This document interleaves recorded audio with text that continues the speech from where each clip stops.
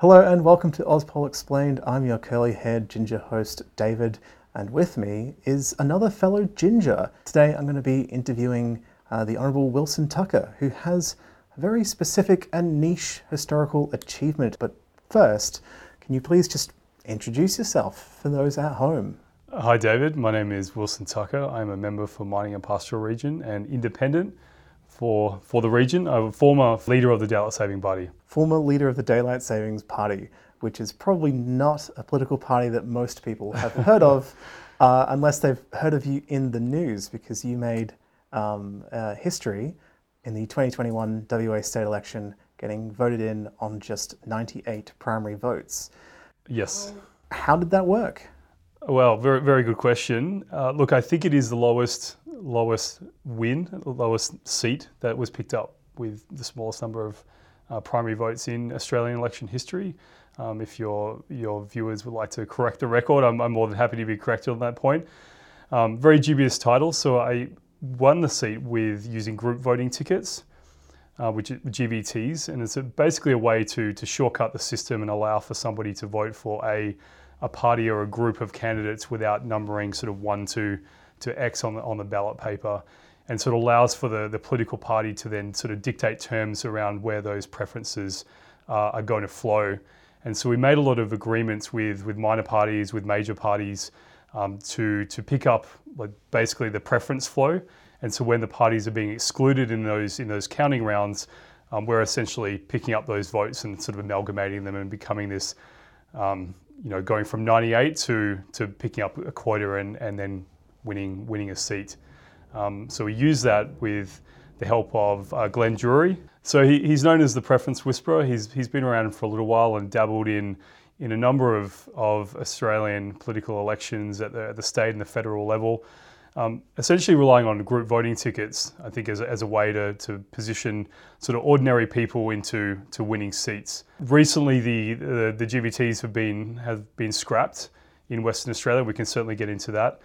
So it's going to make it harder, I think, for folks like Glenn to sort of put candidates like myself into seats in Parliament. But the door is still there. So is it fair to say that you did not really go in expecting that you would win, and how did it feel to win? As a sort of leader of a minor party, I think if you expect to win, then you're in for a world of hurt. It is the odds are certainly stacked against you. The system is such that the major parties have are pulling a lot of those strings. So it is challenging. If your viewers are familiar with the ABC prediction calculator after election night, it sort of gives you those 6 candidates that are being elected on the votes that have been counted so far.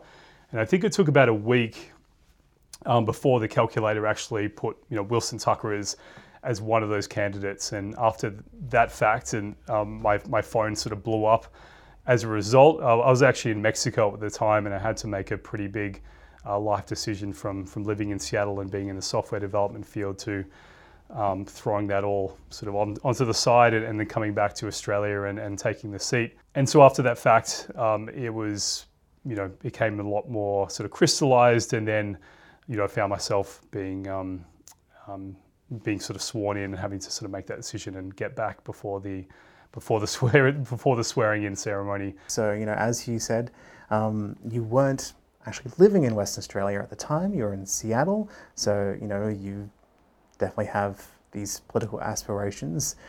It would be nice to get elected, but you weren't necessarily banking on that. People before they get into Parliament do have other lives and careers that they don't just put on hold until they get elected. So how did you feel making that decision and weighing it up between carrying on doing what you were familiar with, what you're good at, versus entering this entirely new career of Parliament? Yeah, so I think it's when you least expect it is when when you get that serendipitous sort of lightning strike moment, and that was certainly the case for myself.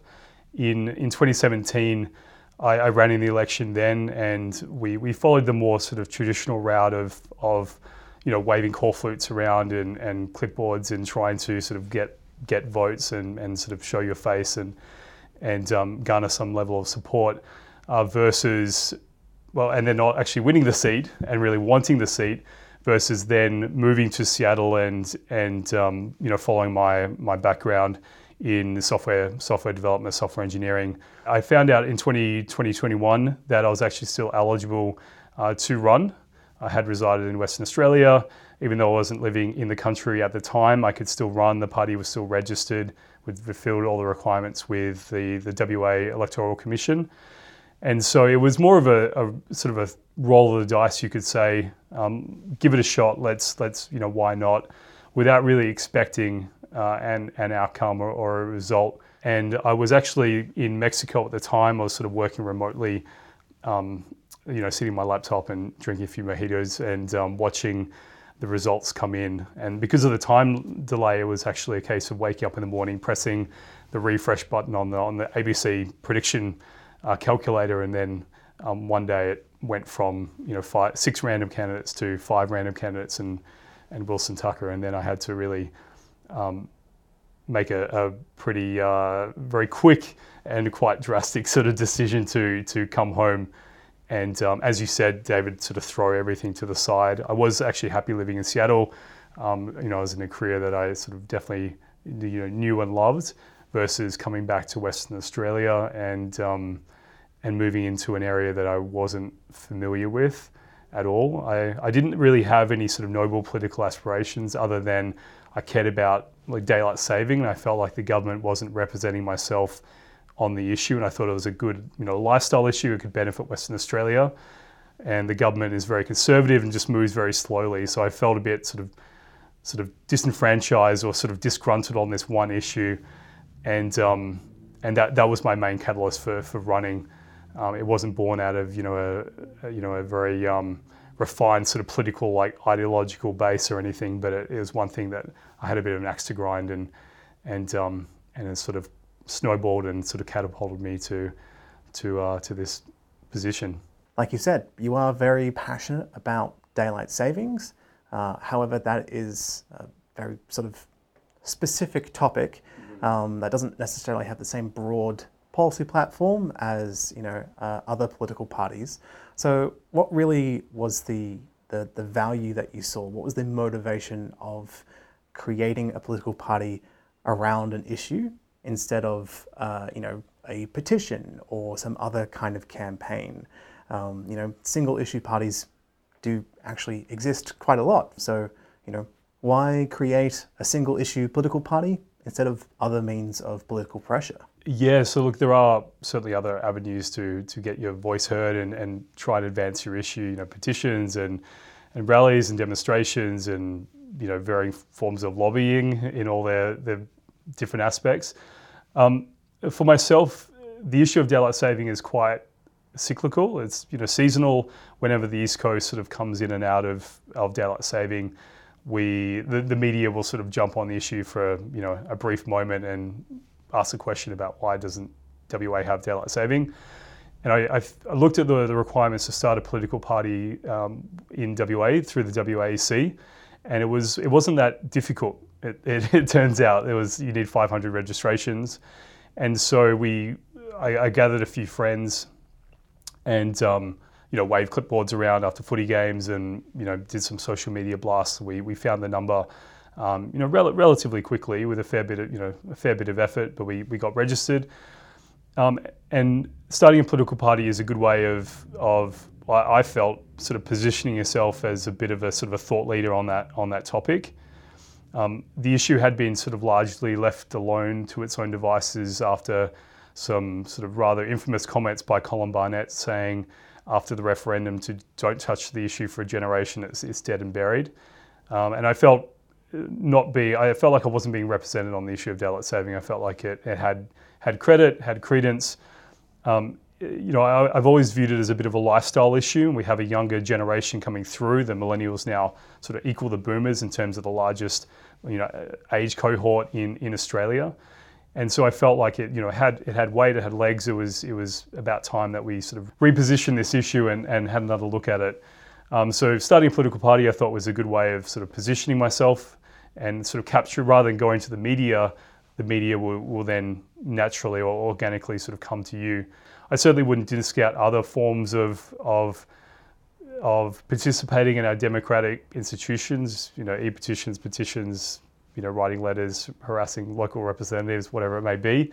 They're all fantastic, but for myself, it just seemed like a relatively good way of positioning yourself and trying to beat that war drum in the media and trying to gather some support on a what's been described as a big little issue in Western Australia. It's big because it affects everyone. It's little because we're only talking about 1 hour difference. Members of Parliament, they represent a community, and it is a balancing act really between their personal views and the views of the people they represent, and the conflicting views within the community of what they want achieved. You are no stranger to this. You're a big champion for daylight savings, but the community is, has a lot of other key issues that they bring to you, and there's lots of conflict between what people in the community want. So, how do you go about balancing that? How do you sort of deal with the responsibilities of being an elected member of Parliament now that you're here? It's more of a listening exercise at that stage. You're right in saying, daylight saving is an issue. It's very, if you weight it against the entire society that WA represents, it is a small issue. It's a very narrow sort of purview.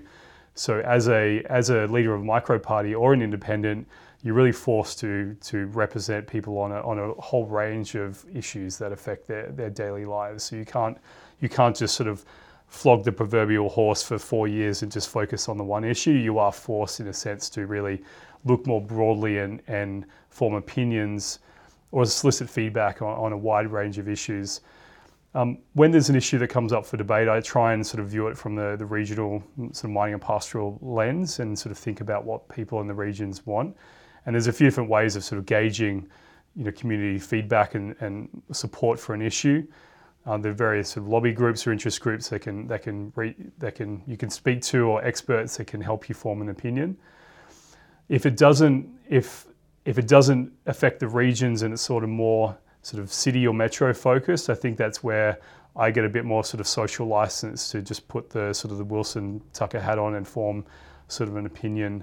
Something like trading hours, for example, where it's not such a burning issue in regional Western Australia, but there is, I believe, an issue of restrictive trading hours affecting the metro areas and the city of Perth.